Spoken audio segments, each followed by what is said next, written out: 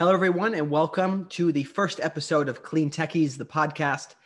As always, sponsored and made possible by Next Wave Partners. I'm super excited to be able to introduce this podcast to all of you. It's something I've wanted to do for a while, taken a while to get everything put together in the background. I appreciate the patience for those of you who know that this has been coming. But what my goal here with this podcast is to just have conversations with people in the clean tech space, whether that be carbon tech or clean agriculture, specifically, or electric vehicles. There's so many subsectors: water, sustainability, built environment, all of these things.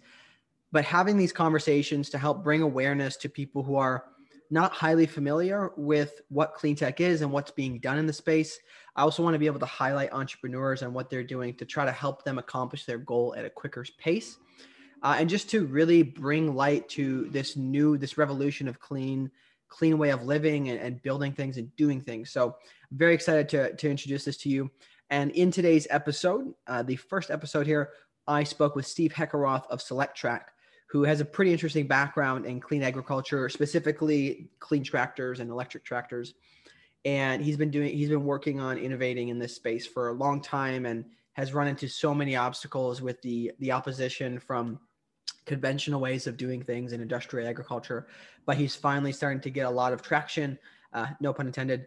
And we had a really great conversation, kind of covering a lot of topics, kind of on a relatively high level. But again, very excited to introduce this show to you, and I hope you enjoy my conversation today with Steve Heckeroth of Solectrac.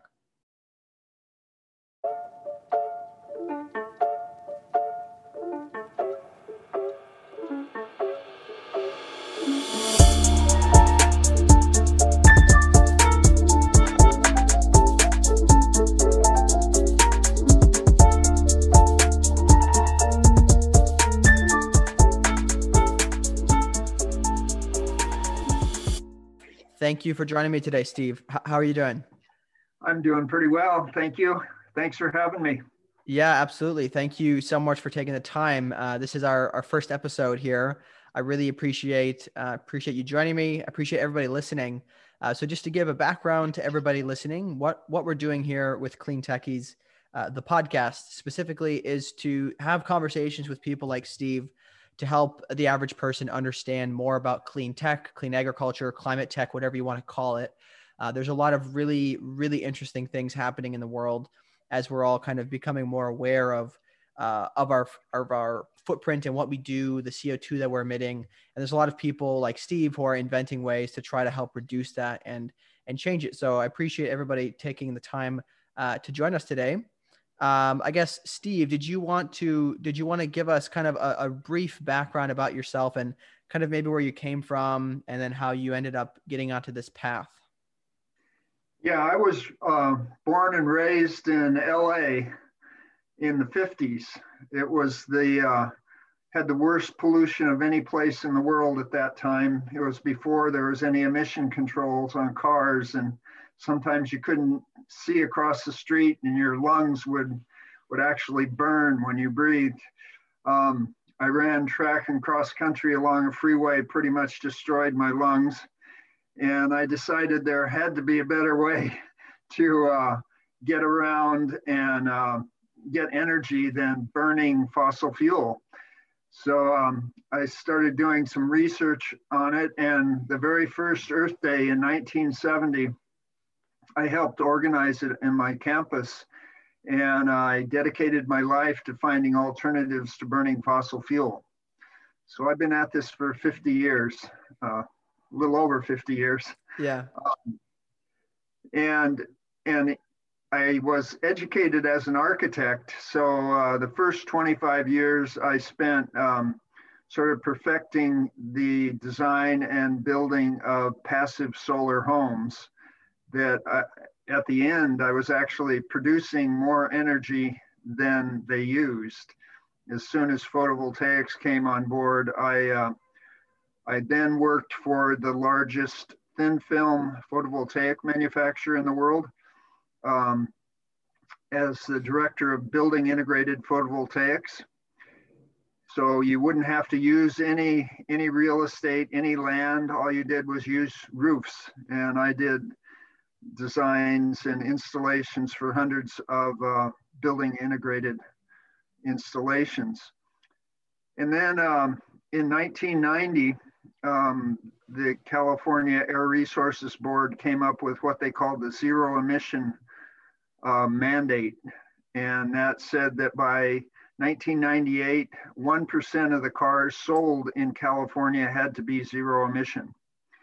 And I got really excited about that because I think at the time, and I think still, the largest source of greenhouse gas emissions and pollution is cars and trucks on the road. So, so I started building electric cars, started a company, and borrowed some money, and I found that I had to find the lightest car possible, and then at that time, all there was lead acid batteries. So you find the lightest car and then fill it with lead, and that was that was the way to get a long range. I found the Porsche Spyder replica kits and bought them without engines or gas tanks, and put like half a ton of batteries in them. And I got a 100-mile range, and they went 0 to 60 in 8 seconds because all the torque of electric motors. And I was having a good time with that, but I was really disappointed about the problem that battery weight caused. I mean, having half the weight of the vehicle be battery weight. So I saw this at a county fair. I saw this cement block on the back of a tractor, and all of a sudden this light bulb came on. That tractors were the ideal electric vehicles because they need weight for traction. And you actually, when you buy a tractor, they sell you weights, and you put those on the front bumper. So they're heavy too. So I came up with a patent for exchangeable battery packs. So and I put for 3-point hitch on the front and the back, so you can exchange battery packs. If you've got a heavy implement on the back, you can put the battery weight on the front to balance that weight. Or if you have a loader in the front, you can put the exchangeable battery in the back, and it gives you a lot of extended run time. So so that's what got me started. That was 30 years ago. I started building electric tractors and pretty much focused on that. And at that time, up until about 5 years ago, I was the only one in the world doing it. And now, now some more tractor companies. We just had a conference call with one of the largest tractor manufacturers in the world this morning. So it's starting to get some traction. Yeah, nice. That's amazing. What are some of the challenges that you've run into? I mean, obviously, as you've indicated, you were essentially the first mover in this space. So what are some of the challenges that you've run into and you've maybe seen less resistance to now that things have kind of started to progress with clean energy and clean technology in general? Well, the biggest challenge, of course, comes from the oil companies. The zero emission mandate was shot down by a lawsuit from the Western States Petroleum Association and the California Manufacturers Association. They put $60 million in a fund and did negative advertising, and they sued, GM sued the state of California, and then the Bush administration joined that suit and pretty much killed the whole program. So they pushed back the introduction of electric vehicles about 20 years. And that, you know, the things like Exxon knowing about global warming and how greenhouse gases affected global warming back in the 80s, and showing how it was going to be a problem, but then realizing that that was their bread and butter, and just putting out disinformation. So the biggest issue was disinformation, and how to get the word out that actually electric tractors were a good solution. The battery weight was an asset. Electric motors have maximum torque at 0 RPM. They have very little noise and no pollution. So they're an excellent alternative all the way around, not even considering the environmental. There's a lot of safety and health issues involved too.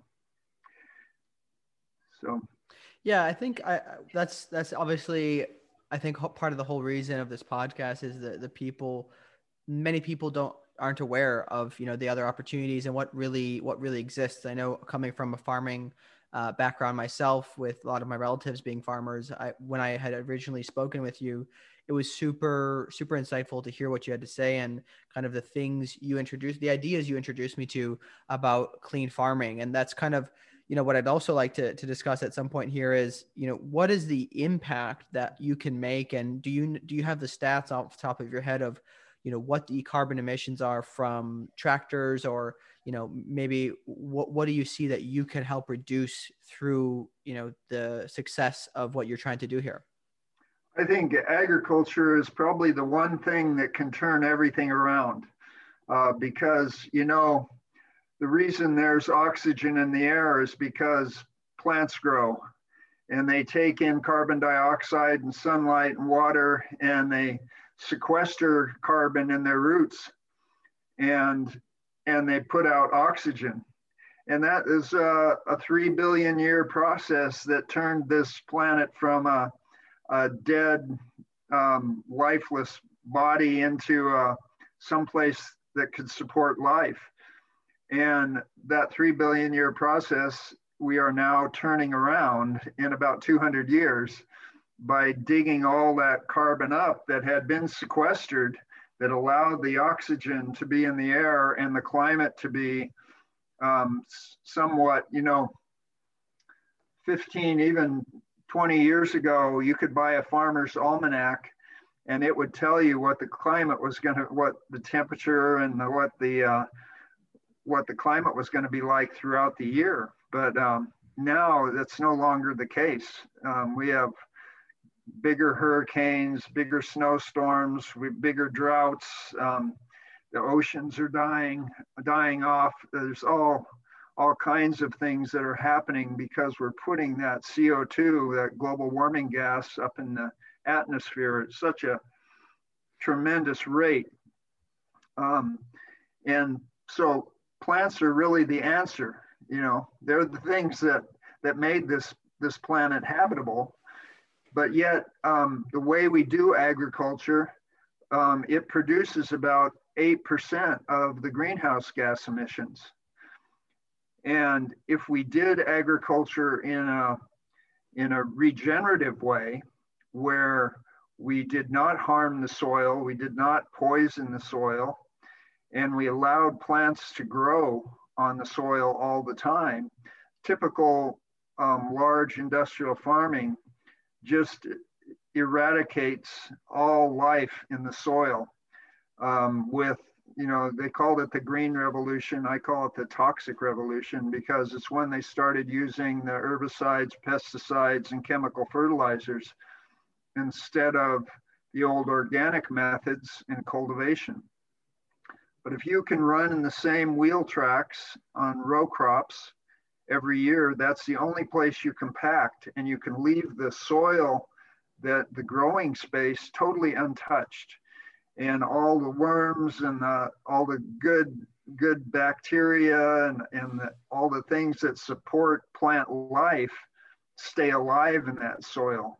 The difference between that and what you see on the large farms, where they have to rip the soil because of the compaction with the heavy tractors, then they till it and they disc it, and then they bed shape, and then they plant and they spray their poisons, and they're just using the soil as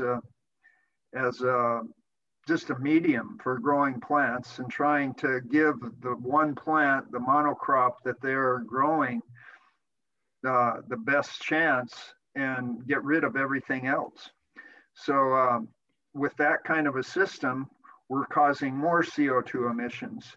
If we go to a more regenerative system where we're protecting the soil that we're growing in and keeping the plant growth on it all the time, cover crops, and then go immediately to your crop, plant right in when you mow the cover crop, you just plant right in that mulch and just keep going. You harvest, then you cover crop, and you leave things growing. The ground should always be green, and when it is, then you're producing oxygen, and you're putting the CO2 back in the ground.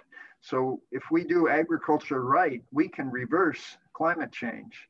And that's one of the few things that can actually do that. So agriculture can play a huge role in reversing climate change. Yeah. So if you were to break down kind of the components of industrial agriculture and, how they're hurting the earth, like how they're creating all of these emissions, what are some of the ways that if you could just walk us through those major factors and see how can we do this differently? How can we change the way we farm to a smaller scale with the supply chain and all of those things to make it a more regenerative farming method? Yeah, well, first off, it's the long supply chains that service those mega farms, those industrial farming. They have to, the resources that go into those, when you used to pump the oil out of the ground, it came out and then you refined it and then you got it to the gas station. But now we're starting to mine tar sands. We're fracking to get natural gas to melt the tar sands.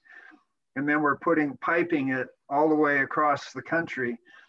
And so by the time it gets into the fuel tank of your tractor, that's only a small part of the emissions that are going into the atmosphere, because it's that whole supply chain has emissions at every step. CO2 is produced in every step of that fossil fuel supply chain. And most people think, well, they used to measure fuel economy as though the gas magically appeared in the gas tank. Well, that's not a reality. And it's becoming less and less reality, because the low-hanging fruit, the easy sources of oil that used to just come out of the ground, now we're mining for oil, the oil shale and the tar sands, and going out in the ocean and drilling down 5 miles. Those are all things that take way more input. So by the time you include all those CO2 emissions, maybe 10 times the emissions that you actually produce when you drive the tractor. So it's a huge, it's becoming an increasing problem. And then what they're having to do to stop the pollution on tractors is they're putting all these emission controls, which make the tractors less efficient. So when you make something less efficient, you produce more CO2 emissions. They're getting rid of the particulates, which is good for people's health, but they're producing more CO2 emissions in the process. So the great thing that's happened is now solar photovoltaics are the cheapest source of energy. They're cheaper than any other source of energy. So we can use photovoltaics to level the whole playing field. Right now, if you have oil, if your country is oil rich or has a good oil infrastructure, you're set, you're rich, you're a rich country. If you don't have oil, you're a poor country. And that's just the way it is. But with solar energy, you can put up a solar array anywhere in the world and be farming the next day, because your solar array can charge your tractor.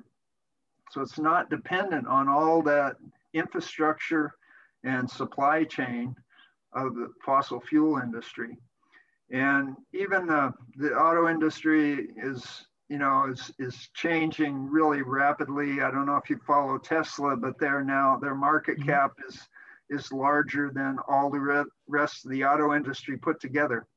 So there's a really rapid change happening just in the last 2 years, and it's accelerating now that we have somebody who believes in science in the White House.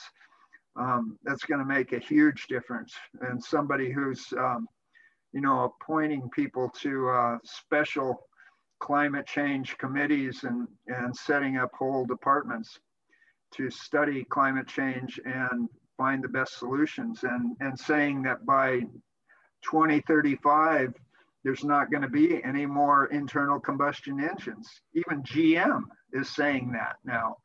They're not going to produce internal combustion engines by 2035. So the switch is starting to happen, and the solar, because solar is the cheapest form of energy, and it can be put in any place where food grows when it's sunny. So it's an ideal combination. You put out your solar array, you have your electric tractor that's powered off the solar array, and you can provide food security where now people are struggling just to feed their families. You give somebody a good gardener a tractor, and they can feed their whole community. So because it just increases your efficiencies that much. Yeah, could you talk about a little bit more about I think we had chatted about this in the past, is larger tractors versus smaller tractors, and kind of the methods used to farm locally and have a smaller community grown type of farm. I remember you had put me onto that documentary called Kiss the Ground, I believe it's called, on Netflix. And they discuss a lot in there. They go over how we need to shift our mindset from industrial farming to this local supply chain, supplying our local towns, and making sure we're taking care of the soil, not turning it to dirt. But could you talk a little bit more about that? What can some of the people listening maybe do, or at least look forward to, or advocate for in their local towns and local communities to help create this future where we have clean agriculture? Yeah, in Kiss the Ground, the best example is where they grow these monocrops in the Midwest, and then they have feedlots, all spread all over the world. And so they're shipping, corn and soybeans and stuff that cows shouldn't really even be eating. They're made to consume grass.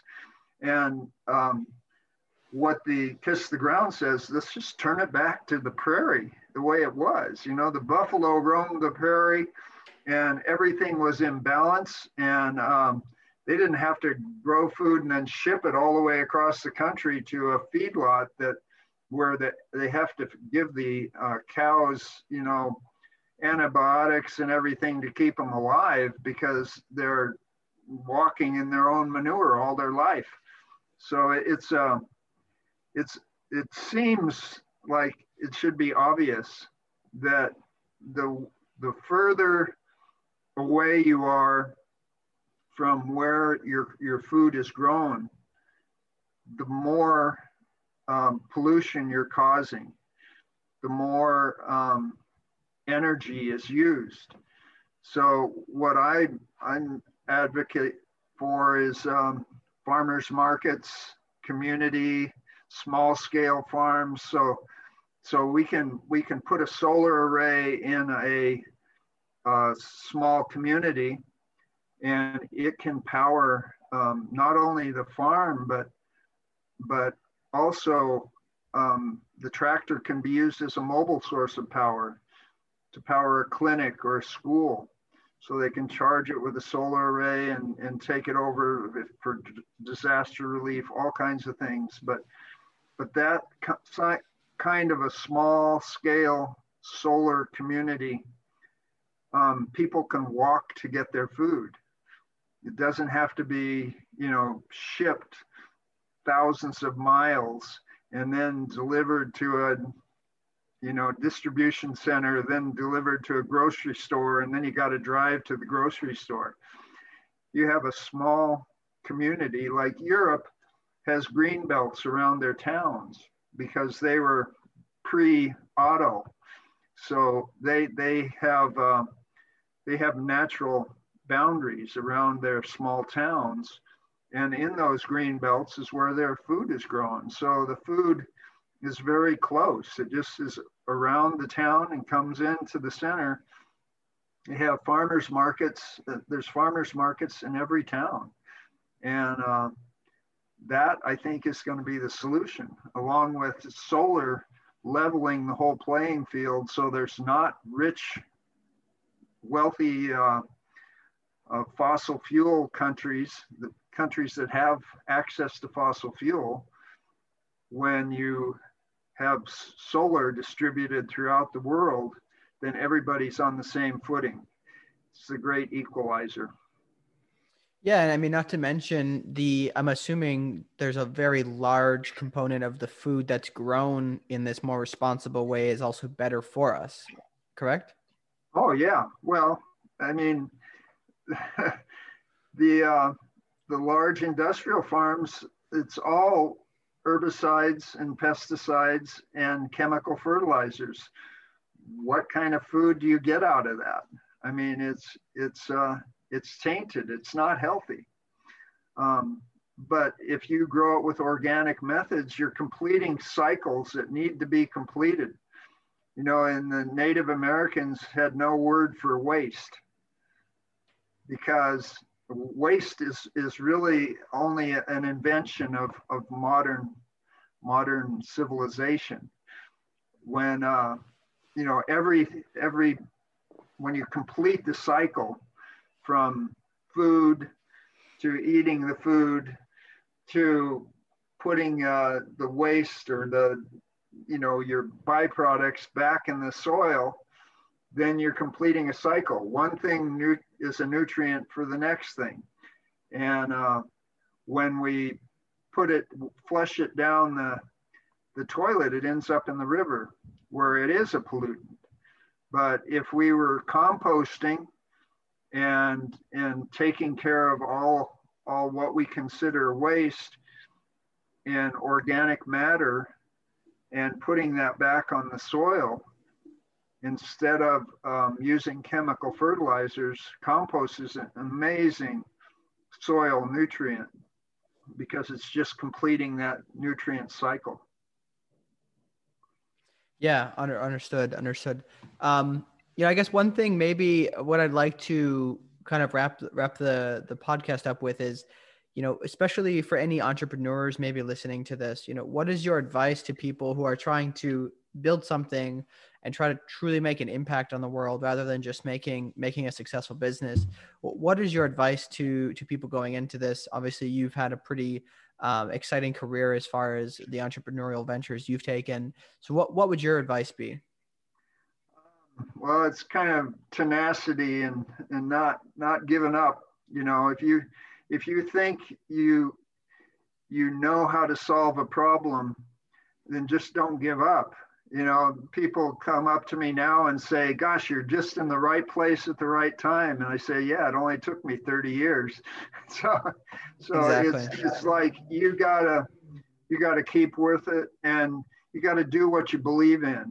You're never going to be successful if you're working at something that you don't truly believe in. And the passion has to show through in order to sell something to somebody. So just follow your passion and make sure it's something that makes the next generation better. And I don't think you can lose.